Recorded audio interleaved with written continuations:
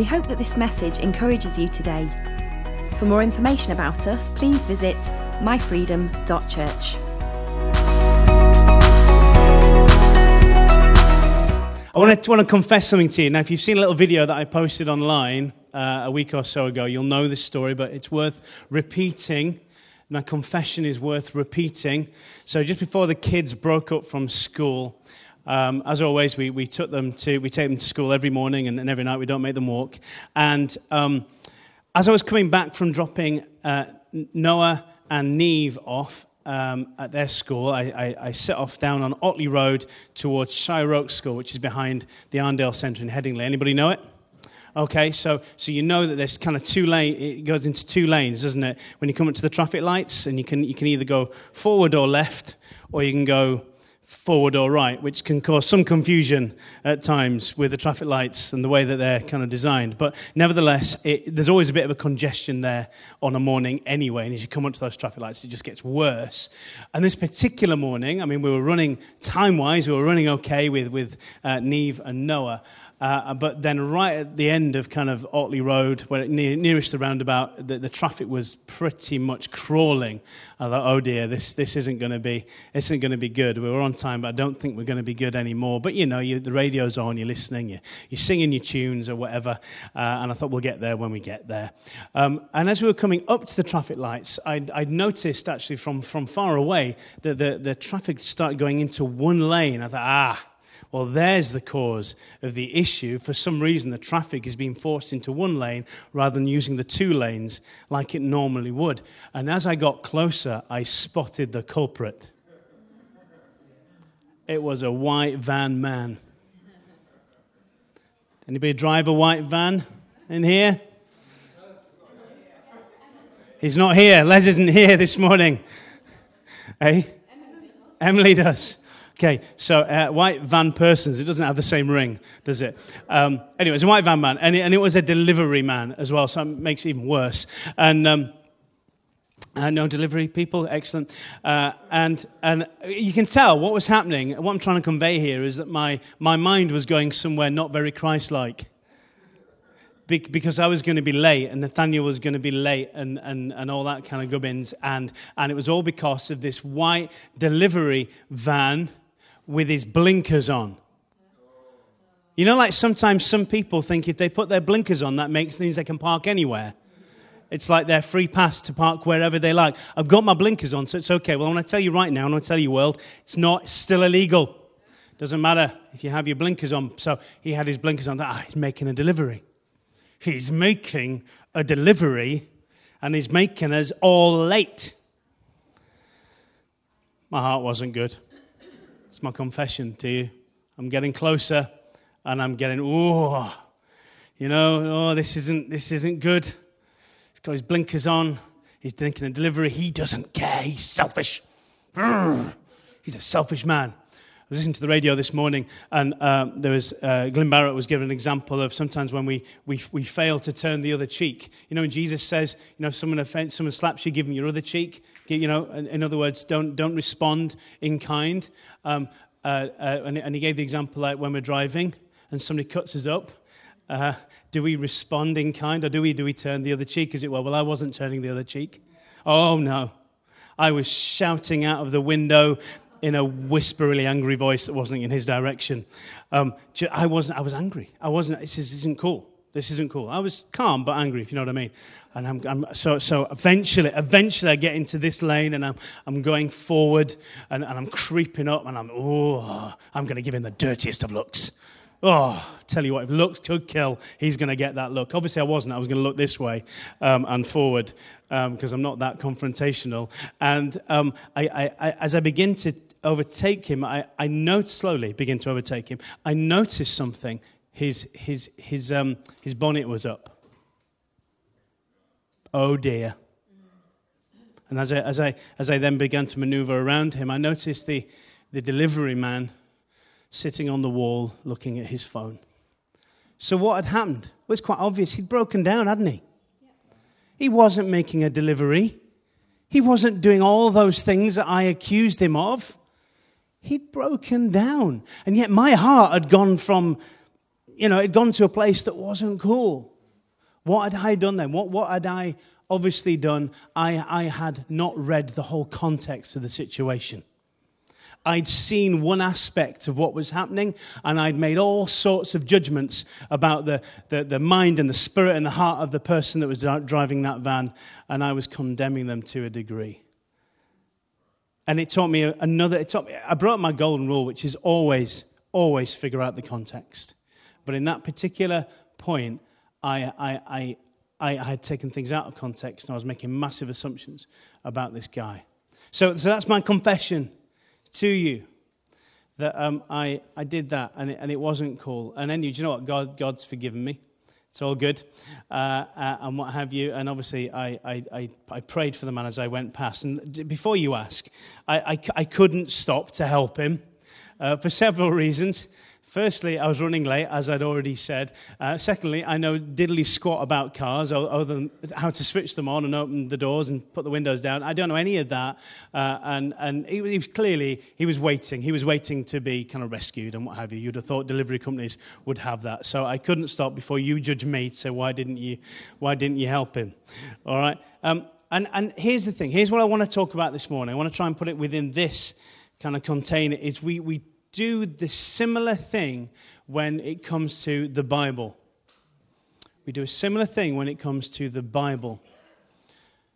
Sometimes we find passages of Scripture that are used quite regularly out of context. We just pull a verse out of its context, its chapter, in its book. And sometimes that leads to misunderstanding from maybe even from one Christian to another, or from somebody who doesn't believe, or whatever, to somebody who's a theologian and they love it. But ultimately what it does is it can sometimes lead to taking us on a little journey away from God's truth when we start pulling one scripture to back up our argument. That we make a fatal flaw when we think, when we take a position, then we go looking for backup from Scripture, because you'll find it. You'll find it. Instead of taking Scripture first and seeing where it says, we can sometimes make that mistake, and we do it a lot. We go, this is my opinion, I'm going to go look for what the Bible says about it. I'm going to go look and see what the Word of God says about my particular viewpoint. And we often find it, and sometimes at the most disastrous end, we can change the very nature of the gospel itself, the good news of Jesus Christ. Now, not always, I'm going to say not always. I don't want us never to quote a single verse. We do it a lot. And we can take some out of context, and it doesn't mean that the verse is being misused at all. In fact, sometimes one verse taken, and I'll give you an example in a little while, we take out of context, actually sums up the whole of the chapter, and indeed sometimes even the book. But I think many more verses that we see pulled out of where they normally live need a bigger consideration of their context. If you agree, you can say yeah, that's right. Yeah, thank you. To be properly interpreted and applied. So if we take a single verse out of context, we like I say, we can make it mean something that actually doesn't mean, and that's a dishonest use of any particular verse that you're thinking about. But if it leaves it intact, and if it leaves the original meaning and respect to that passage, then it's good to quote that verse. I want to give you then just some examples, just a few examples of where we might pull a verse out of context and change what it's really saying. So Jesus' words in Luke 12:19 says this. This is Jesus saying this. He says this: "So you have many good things stored up." You don't have to look it up, guys. You have many good things stored up, enough for many years. Rest, relax, eat and drink merry, celebrate continuously. Oh, that's awesome. Isn't that cool? Isn't that cool that Jesus is telling us to do what? He's telling us to eat, drink, and be merry. Jesus is awesome, isn't he? So what are we doing here, folks? We should be at home eating, drinking, and being merry. Forget waiting for heaven to drink the wine. We just drink more of it right now, right here. All right, my son's favourite tipple is Prosecco. Don't ask me how I know that or why it is, but it is. He's always asking us to get him some Prosecco because we let him try the tiniest bit on New Year's Eve once and he can't forget the bubbles. All right, so, but that's okay, isn't it? Because Jesus is saying, eat, drink, and be merry. It says so in Luke 12:19. We can do that, can't we? Surely that's Jesus' philosophy of life, isn't it? Eat, drink, and be merry. We can do it. No, we can't. No, we can't do that. We can't do that because what are we doing? We're taking it out of context. That's actually within a parable, and it's actually teaching the exact opposite of what those words suggest. So if you want to go away and look at Luke 12, right about verse 19, you can begin to understand what I'm saying. But as the storyteller here in this verse, in this bigger section, this bigger part of the chapter, Jesus is putting words into the mouth of a foolish rich man. A person who actually receives judgment from God for his hedonistic lifestyle. I love that word, hedonistic. Hedonistic, if you don't know what it means, eat, drinking, and being merry. That's what it means to a little degree. So he's actually saying that's not a good thing. But do you see how easy it was? Do you see how easy it was? Eat, drink, and be merry. Let me give you another one while we're there. Let's quote the first part of Habakkuk 2, verse 15. It was all about alcohol this morning. Don't know why we went there. It started with Alan. I blame him. It's in order to condemn the act of giving someone alcohol. Let's read it. Woe to him who gives drink to his neighbors. Woe to him. We should use the word woe a lot more in our conversations, I think. Not just, whoa, that's cool, but whoa, watch out there. Let's not give any drink to our neighbors. So using that bit of verse, we're being told it's wrong to give our neighbor an alcoholic beverage, isn't it? That's what it's saying. But actually, the rest of the verse says more than that. I'll read on. Woe to him who gives drink to his neighbors, pouring it from the wineskin till they're drunk, so that he can gaze upon their naked bodies. Just realized there were kids in the room. Thankful I'm not reading from the Song of Songs. So that he can gaze on their naked bodies. So what are the sins here? It's actually talking about drunkenness, voyeurism, lust, and sexual exploitation. Sexual exploitation.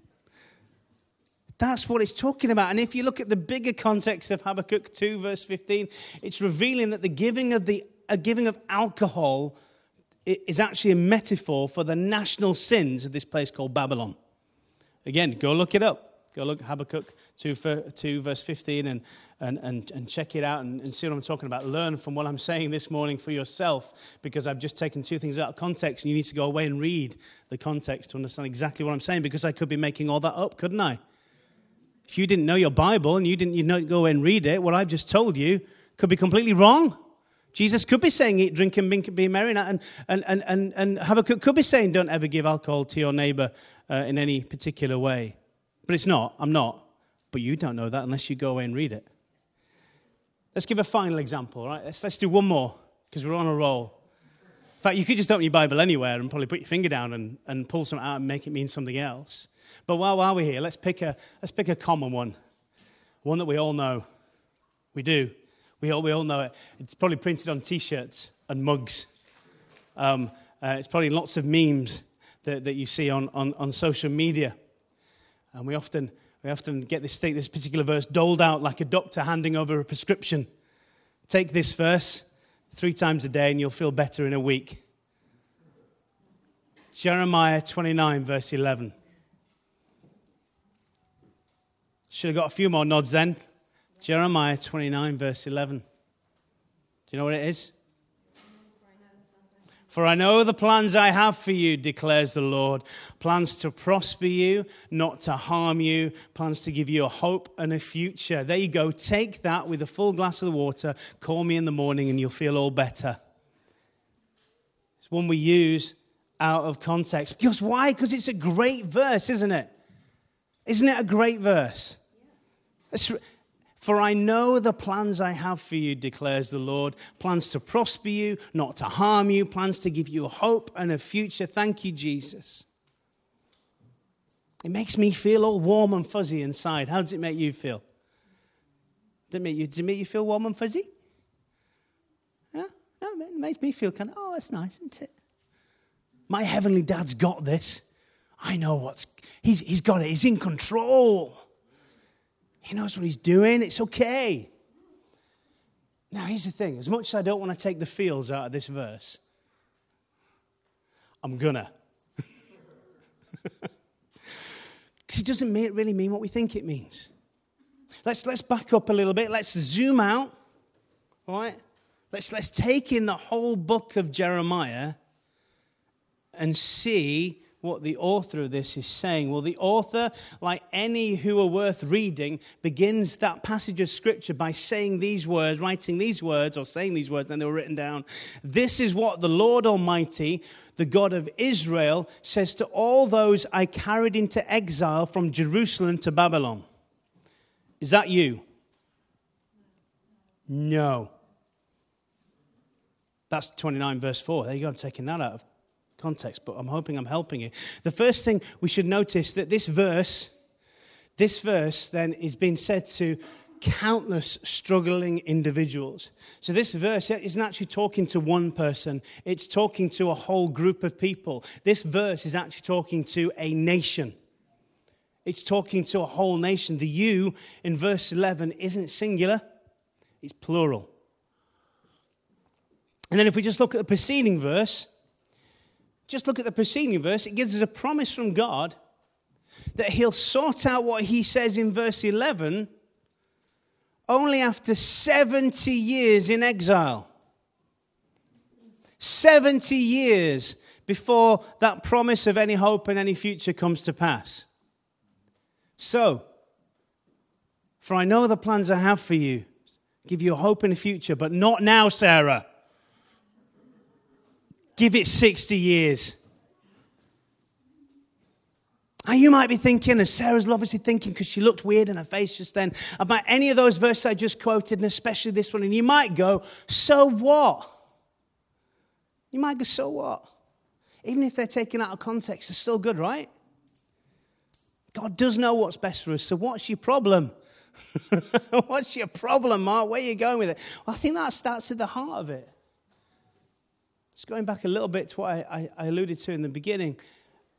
At best, we need to let the Bible speak to us, not let our own bias speak into the Bible. So, the truth of that verse is that it's speaking to a nation, not one person. He's speaking to a particular people. He's speaking in a particular moment in time for a particular reason.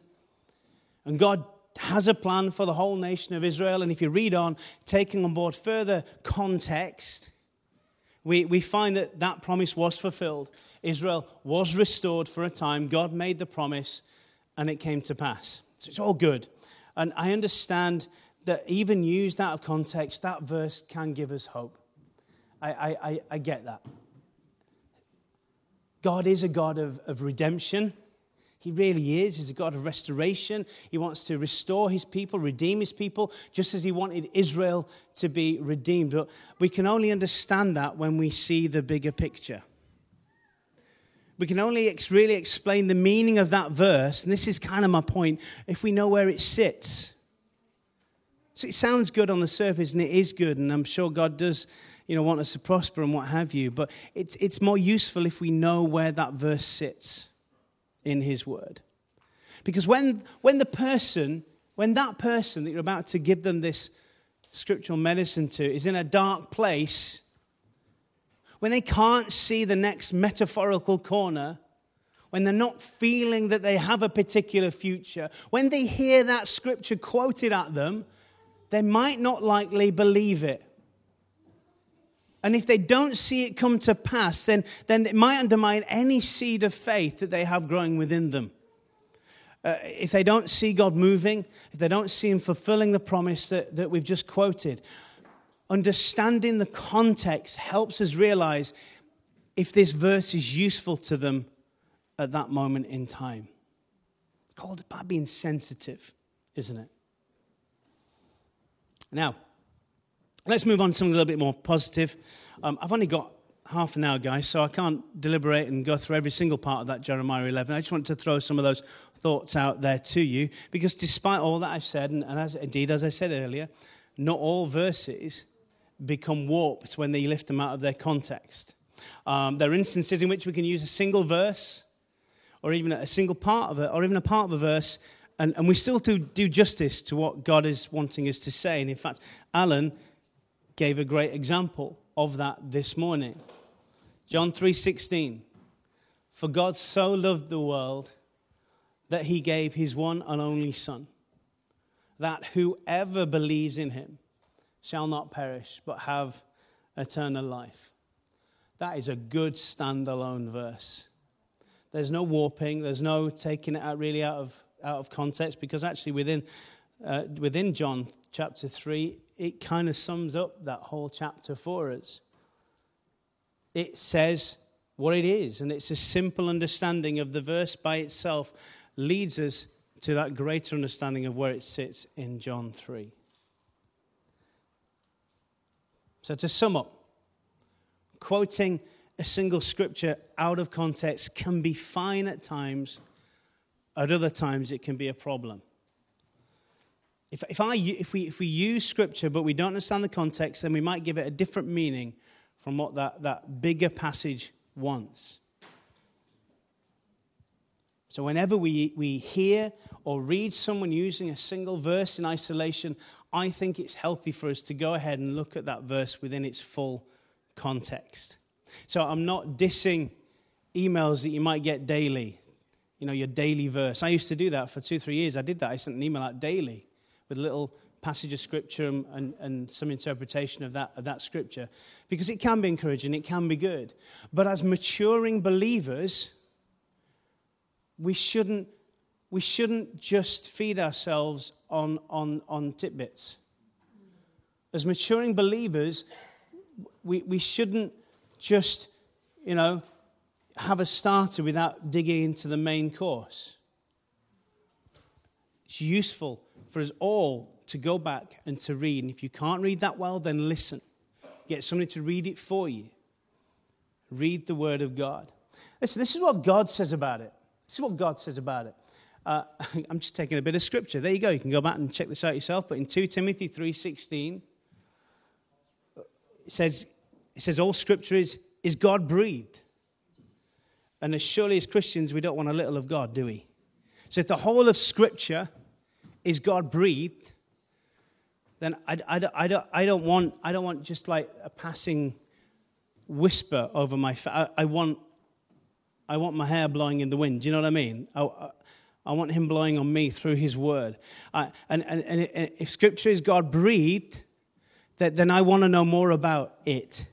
I want to read it, all of it, in context, to help me understand it. A lot of the issues and the things we've got going on today, with some hot button issues that as the church we're having to face. I don't need to spell out what those are. Think of what your most popular hot button issue is. And you often find within arguments back and forth, people are just pulling out scripture here, pulling out scripture here, pulling out scripture here, and not understanding the whole of the context, not just of the chapter, not just of the verse or the chapter of the book, but the whole of the Bible. What is God saying from beginning to end? Where is Jesus in it from beginning to end? That's what we need to be doing, because the whole of Scripture is God-breathed. And we don't just want a little bit of it. We don't just want to hear what another human being says about it. All your YouTube clips, all your podcasts, all your speakers, including me that stands up on a Sunday morning, you shouldn't just want to hear about what the Bible says through my personal bias and interpretation. I do my best to be as open as I can, but we all have biases. We all bring our own interpretation upon what the Scripture is saying, because you are reading an interpretation anyway.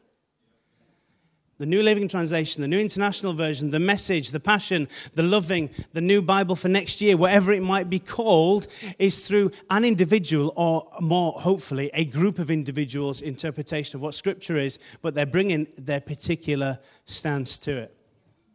So I want to know what the Bible's saying for myself. I want to dine on the main course. I don't want to stick with the hors d'oeuvres.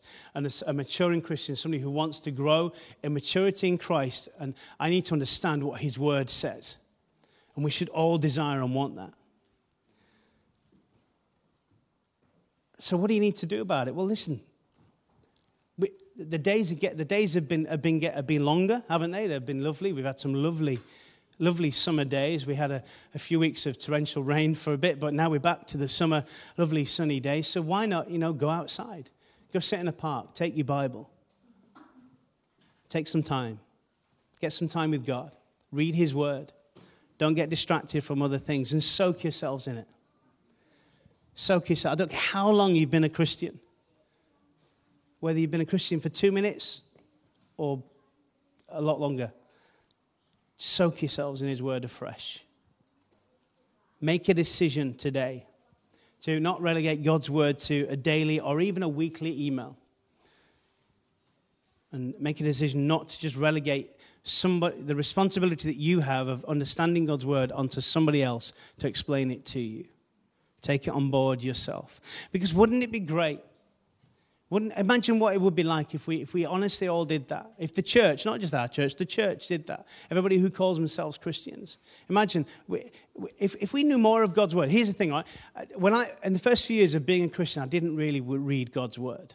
I hear stories where people go, I devoured the whole of the New Testament in hours, nay minutes, nay seconds. I digitally downloaded it into my brain when I became a Christian.